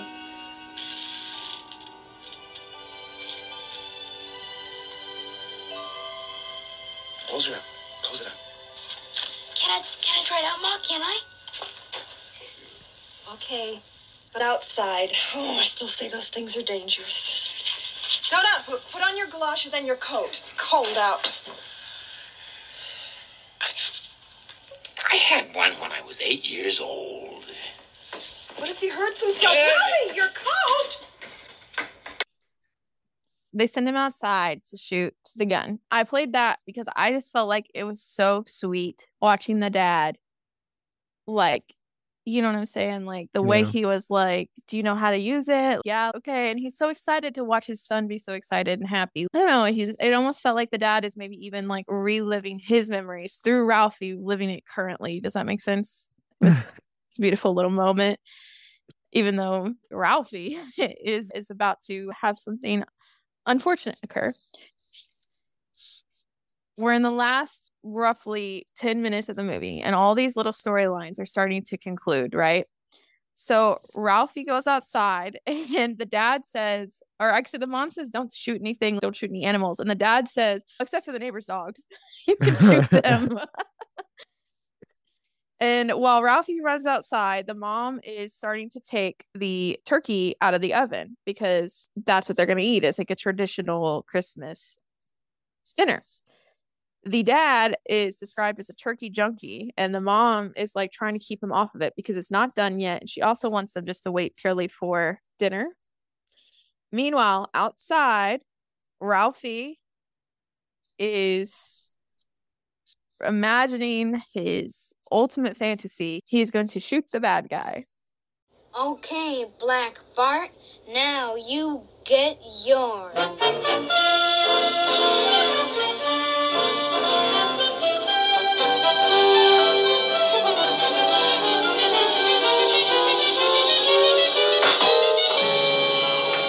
Oh my God, I shot my eye out. You'll shoot your eye out, kid. You'll shoot your eye out. Ralphie, you be careful out there. Don't shoot your eye out. She hadn't seen. She didn't know. My eye's all right. The BB must have hit my glasses. So Ralphie realizes that nobody knows that he hurt himself, and he's okay. I can get out of this. I can make this right. But his glasses got knocked off his face, so he's going to start trying to look for them, but unfortunately steps on them in the process and breaks them. I think it's a little unclear whether or not he truly necessarily broke a lens by just shooting it in the BB gun, you know what I'm saying? But he for sure broke them when he stepped on them. So Yes. And I fully admit I'm blind as a bat without my glasses, will say. But even I would have seen glasses against the white snow without my glasses on. Yes, but again, don't forget how old Ralphie is. He's somewhere between 8 and 10, probably. When you were 8 and 10, would you have really been able to find your glasses without stepping on them? I don't know. I don't wear glasses, so I don't even know. But I feel like I'm a ditz, and I feel like it would be very realistic for me to not see them and step on them. That's me, though. That is you. Also, fun fact, my mother is also blind as a bat without glasses, and there was a time we were going to something. it was recent. It was like a couple months ago. And she put her glasses down somewhere that she never normally puts them. And I don't even know why. She doesn't know why. And she couldn't find her glasses. She was getting ready. She was doing her makeup and then was going to put her glasses on. And she was like, I can't find them. And it was freaking out because she was like, we can't go if I don't have my glasses. I can't see anything without my glasses. We have to find them. And she was paranoid and upset. And I get it. But it was also very funny for me. But I don't wear glasses. So also, Drew, I thought there were times when you haven't worn your glasses. Do you wear contacts? Yes. I was gonna say, I feel like I've seen you without glasses a couple times. Recently, yeah, because I wear my contacts when I do karate, so I don't want to break my glasses. Interesting. But yes, I have terrible vision. I get that. My mom has terrible vision. It runs in her side of the family. My mom and brother also both needed glasses. My brother, I don't know how bad his is. I've never asked, but he also needs glasses. And my mom has needed glasses since she was a kid too. My dad had great vision and I have good vision. So I guess I got his genes. So inside, right before Ralphie's trying to find the glasses to concoct his plan to make it seem like he didn't shoot his eye out, the dad is still trying to get out the turkey, and the mom is, get off that turkey, you're going to get worms. So once Ralphie realizes outside that his glasses are cracked and broken and there's nothing else he can do, because at first he's like, I can fake it. Maybe they'll never know, but they're broken. He can't even use them. So then he's like, how do I get out of this? How do I make it so that I didn't shoot my eye out? Like they don't have to know. And he decides to say an icicle fell on him, which, interesting, not unrealistic, but also unrealistic, but we'll go back to that, and starts fake crying. So his mom is like, Ralphie, what's wrong? And he's like, oh, an icicle fell on me. I hurt myself, blah, blah, blah. And she believes him immediately, takes him upstairs, tries to treat his little tiny wound from where he shot his eye out. And then he's, oh, I got away with it. And she's, wear your old glasses until we can get you some new ones, basically. And she says, those icicles have been known to kill people. You got really lucky. That's why I say it's unrealistic, because genuinely, yes, icicles, when they fall on people, it's not usually that little tiny cut that he had. Like, it is a serious thing when an icicle falls, because those things are like, they're knives, basically. You know what I'm saying? Yeah. So I don't know if I really feel like it's believable, but it's not. Yes. And I would agree. So like when you watched it, how did you feel about that in particular? It didn't rub me any weird way. First off, when I think of icicle falling, I think of Grey's Anatomy, which you haven't seen Grey's Anatomy, have you? Have you? No, I have not. It's something I want to watch, but I know how long it is, and I'm struggling with the idea of starting something that's that long. But anyways. But someone gets impaled by an icicle, pretty much. So that's what I thought of. It kills people. Ralphie's like, oh, I left my gun outside. She's, it's okay. You can get dressed and go back out when you're ready, and just moves on with her life. She does not assume that he shot his eye out, which is interesting that she didn't assume that. They left the door open in a rush to get Ralphie inside to get treatment. And who comes on in? The neighbor's dogs. And what do you think the neighbor's dogs do? They eat the Christmas dinner. They eat the turkey. They eat all the food on the table. Honest to God, they destroy the fucking table, I think. Don't they break the table in the process? I think so, maybe. Yeah, because they knocked it over and everything. The mom goes back downstairs and leaves Ralphie upstairs. The dad's in the living room reading the newspaper and is, oh shit, the turkey. And then he sees all the neighbors' dogs eating his Christmas dinner, and then the dogs run back out the door. And he chases them out. Also, they broke the screen door too in the process. For me, I would have gone to my neighbor's house and would have been like, get control of your fucking dogs.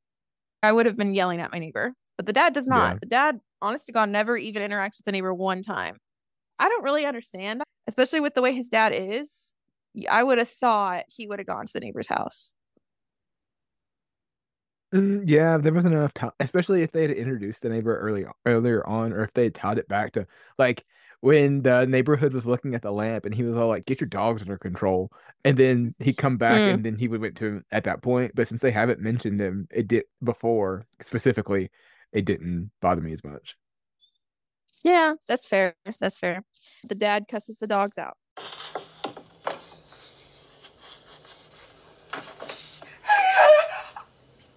The heavenly aroma still hung heavy in the house, but it was gone, all gone. No turkey sandwiches, no turkey salad, no turkey gravy, turkey hash, turkey a la king, or gallons of turkey soup. Gone, all gone.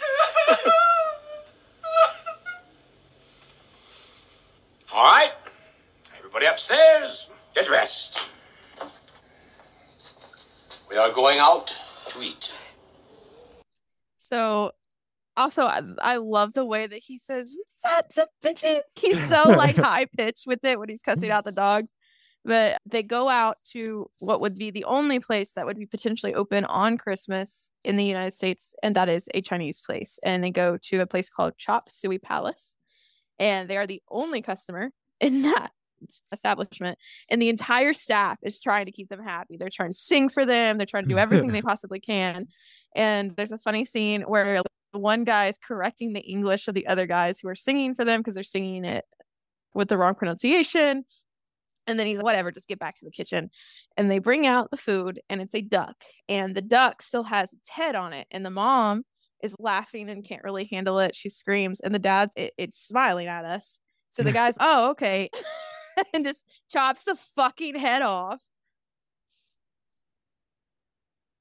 Then he goes, is it okay now? Is it okay? And then they're like, oh, yeah, it's great. It's great. And they have their Christmas dinner in the Chinese place. And the movie pretty much concludes with them back at home that night on Christmas night.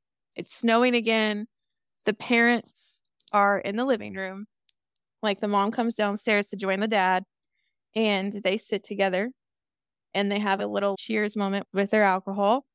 And they kind of, I don't know, like not cuddle, but they put their arms around each other basically. And it's a real sweet moment.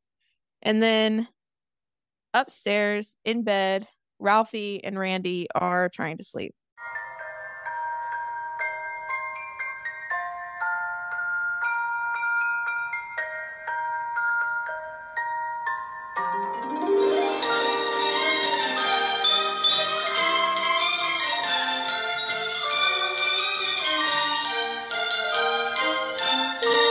Next to me in the blackness lay my oiled blue steel beauty, the greatest Christmas gift I had ever received or would ever receive. Gradually, I drifted off to sleep, pranging ducks on the wing and getting off spectacular hip shots. And that's how the movie ends. And I think it's nice that he says it's the greatest gift that I ever receive or would receive, because it makes it like clear why this particular Christmas is the one that he wants to talk about and remembers, if that makes sense, because all the little stories have wrapped up, and it makes it like, okay, this is a extremely important Christmas to him, and this is why this is the one that he remembers as an adult. Mm-hmm. No, that makes sense. I agree. The end. Drew, you said you weren't a fan. You got bored. Yes. Tell me about it. I don't know that I did get bored with it, but I think my biggest issue with the movie itself was the fact that it was so many little stories together. I like the one like a big central story to follow, I think. So the fact that it was so split up and there's a lot going on. Yes, it all did track back to the BB gun storyline in the end, and that is overarching. But like you said, it took you a while to get back to it. So it made the movie feel longer than it was, I think, too, because you're like, that's the story you're invested in at first, and you take all these little side journeys just to get back to it. But it's all tied together. They're all blended, but they're not tied together in a more obvious, direct way.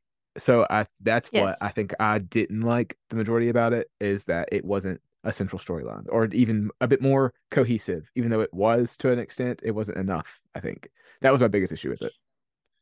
No, I agree about the cohesion, actually, because when I remember this, I just watched it twice in a row. Okay. Because I watched it once and then I watched it a second time to write the synopsis. And I know for a fact that the way I remember it is different than the way it plays. And I know that the same thing's going to happen next year. I watch this movie every year, but the way I remember it is always different because it's not cohesive. So I agree with that. But and I think that I wasn't necessarily bored with it. It was more, well, also I was, like I said, I was bored with it. I think it just felt like it took longer. That aspect of it, that it felt super long. Yes, and I also agree with that. And remember how I just said I agree with you on the cohesion thing? Because I remember it out of order sometimes. I kept thinking, oh, I'm further than I am the first time I watched it this year. And I was like, this is longer than I remembered. But I also love it. So I guess I'm just anticipating my favorite parts. For me, because this is something I watch every year. So growing up, we had cable until I think I was in college. I think that's when we got rid of cable. Because I don't think we would fully switched over to just streaming until I was out of the house. So I know we had Netflix when I was in college, but I think I was like 18 or 19. But anyways, because my parents held out. They did not want to do streaming for a very long time. Because I know streaming was a thing when we were like 12, but they just didn't want to do it. Because I remember the first person who told me that they switched to streaming and I was in middle school. Because I remember being like, what's Netflix? But anyways, every year growing up on Christmas Eve, if you just turned on, I want to say CBS, it could have been ABC. I don't know which channel we put it on. But if you just turn on really any network channel, they're playing Christmas movies. Every year on network television, don't remember what channel, I'd have to ask my mom. This movie plays around 6, 7 p.m., maybe even 8 p.m. Every year on Christmas Eve, this movie would come on. So every year for me, I watched it, maybe not fully, maybe not intentionally, but because it was just on. Does that make sense? Yeah. So then when I got to be older, it was like, oh, we have to watch it. We have to watch it. Like it was always on. We can't not watch it. Yeah. And I don't know how this happened or why this happened. It's quite serendipitous. My dad got sick in 2019, and then, as I've mentioned before, passed in 2020. The year before that, in 2018, for some reason, I came home on a weekend right before we left for break. And I was like, oh, can we do Christmas exactly like we did it when I was a kid? And my mom and dad were like, what do you mean? What does that look like? And I had vivid memories, distinct memories of this is Drew, I don't know why, but I might fucking cry. I had distinct memories of we ate this food and we watched these things and we did these activities and it was exactly like this. I want to recreate that this year. And my mom and dad were like, we didn't realize that you remembered it so well. We didn't realize that you had that big of an impact on you. And I was like, oh, yeah, I loved it. I want to do it again. And we got every food. We got everything we did. We recreated every last thing. And I think I'm going to cry because that was the last good Christmas I had with my full family before my dad was sick. And we recreated everything. And I don't know why it happened like that. I don't know why that Christmas I was like, I want to recreate it. I remember it vividly and we just did. But I'm so happy we did because that's the last good one like that we really had all together.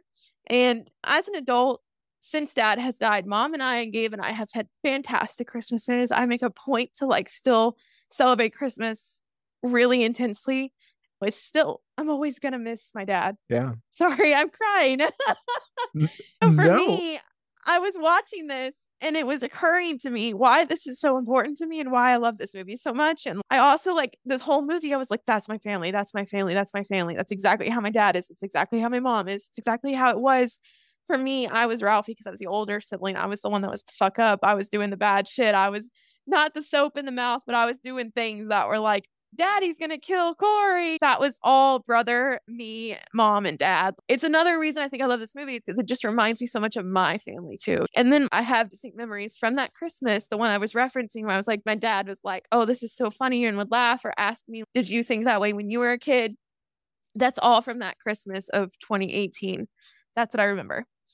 The last thing in this movie that I didn't mention that my dad always did every year that is crazy to me. And I don't know, maybe he got the idea from this movie. Every Christmas, there was a surprise present that we didn't know about. And he would be like, what's that over there? And oftentimes it was something hidden pretty good, either in the tree if it was small enough, like physically in the tree, like deep, like up near like the trunk of the tree, or it was like hidden behind something. And my dad would be like, what's that over there? And it was like usually a really big gift or the gift that you wanted the most. The only time I think he couldn't do that was the Barbie dream house because it was so big that he couldn't hide it. But I think every other time it was something really, and I think the year I got a TV, that was that Christmas gift because I got a 10-inch TV because I was like 8 years old. So I think I was around 8 years old and I got a 10-inch TV because at the time flat screens were just starting to come out. And no, I had to have been like 10. I was either 8 or 10, and I want to say I was 8, but I feel like I was 10. Either way, flat screens were just starting to come out, and I got a 10-inch TV for my room, and I thought that was the best thing I could have possibly gotten. And that was one of them one year. And then one year I got an iPod. You remember when iPods were super popular? That was one of them that year. That was the one for that year. And then I'm trying to remember what other things that I got that were like for that, the big one that was always hidden. And I began to expect it. So, one year they were like trying to play it off like I didn't do it this year. And I was all upset. And they were like, actually, just kidding. Go look over there. I also asked my mom as an adult to do that. I'll be like, can you save one present specifically for the hidden away one on Christmas Day? And she does. Sometimes it's not the correct one to hide away. Like sometimes it's something small and goofy. Sometimes it is the really big one. She's always said that dad was the one that ran Christmas and stuff, So for her, like she's like, I'm just not as good at it as your dad is or was. I think she does a really good job. And I think combined between me and my fucking antics and then her doing everything I ask, it's always a great Christmas. I've always had a fantastic Christmas. The only bad Christmases I've had have been like emotional ones. The one I was going through a breakup during one of them. It was all bitchy. And then the year that my dad was sick was a sad one because I knew this was our last Christmas and it just didn't feel the same. But it was still good. It was still a good Christmas. Sorry, I'm a little emotional, but I think that's why I'm so obsessed with this movie. For it. I think it's because it's all the emotional ties that I have to it. Yeah, and that's not my like when we did our last movie was Once Upon a Christmas, and even in that one, I don't have such strong emotional ties to that one. But when we were watching it, I was like, yeah, that's because the brother is 12 and the sister's 10. There's 2 years time difference. That's probably why me and my sister are always so obsessed with kids. The little closet cut out in the wall with our little communication stuff. That's why we get attached to these movies so much, is because we see our lives in them. Yes. Yeah, ourselves. Yes. Exactly. So the newer movie, the one that came out last year in 2022, fantastic. Absolutely loved it. It was written in no connotation of a John Shepherd. It is taking place when Ralphie's an adult. And if you ever wanted to know, Ralphie looks exactly the same as he did as a kid, as an adult man. He's an adult now. He just has the same exact face. He still has a baby face and those same bright blue eyes. And it's him. I can't remember if it's the first. I think it's the first Christmas since his dad has died. His mom is alive. She's still in the same house. His dad has died, and he's got kids and a wife of his own. And in the second movie, he comes back to his mom's house, and there's lots of little pitfalls that happen, but it's a much more cohesive story. There's not all these little offshoots in A Christmas Story. I want to say Schwartz and Flick are both in it, but at least one of them is. And I know that bully Scott Farkas, he comes back, and that's a whole thing, and it's great. And I honestly think you might like the second one better just because, like I said, the cohesion is not as big of an issue with the second one. Yeah. I also felt like it's a great addition to the story. Sometimes when they make sequels, it's God, why the fuck did they do that? I did not feel that way about the sequel because I have held this movie in such high revere. I had high standards for the second one. And it met it. It wasn't like the level of Shrek 2 like good, but it was good enough that I wasn't upset with it. You know what I'm saying? Like I was very like content with it. Like it fits well into how the story goes. So I encourage you to watch the new one because I think you would like it better. It might be a movie that we do next season, Cora.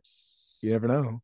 I would love to, but it is not nostalgic because it is from 2022. It's not a rewind. We'll give it 20 years and then we'll do a rewind for it. How about that? When it becomes vintage. This is the third movie in a row that we're watching that's old enough that there's no, there was cell phones in the last one. So I was gonna say there's no cell phones in the last one, but there was cell phones. They just had the little Nokia ones. But the technology is not the same. But I guess what I'm thinking about is the other one we watched, the Planes, Trains, and Automobiles, lack of technology and stuff. Sometimes when I watch those movies, like in real life nowadays, if I leave the house without my phone, I'm like, fuck me, I can't do anything. But I feel like we obviously got by before without them. Sometimes I wonder, we always refer to things as like a simpler time, but I just wonder if it was more like easier to just be present because technology was lacking. Yeah, that's fair. And I think that it's also another reason that I like this movie is because it's so easy to be present during that time. Like the highest technology they had was the radio show. It wasn't, they didn't even have TV. Yeah, I would have been a radio kid myself. I'm a TV kid through and You through. don't think? No. I liked Not radio like shows. That. I don't know. I'm only now recently, we're doing this podcast, but I'm only recently getting into audiobooks and like radio, like not radio, but like podcasts and stuff, such like that. I would have been more of the, instead of the kid getting the radio for entertainment, I would have been the comic book, getting your entertainment from the written word, not the listened word. I could see myself doing both. I feel like I would have liked radio, and I know I liked books because I got books as gifts sometimes. Same. I still like books. You gave me a book last year for my birthday, right? So yeah, or maybe it was Christmas, whatever it was. You gave me a book. So yeah, I like books too, but I do think I would have liked radio. I think that would have been a source of enjoyment for me as well. What about a BB gun, Core? Oh no, when I was little though, I did know people that had BB guns, and we did play with them a little bit. I feel like I shot someone with one and they got a welt and then I stopped.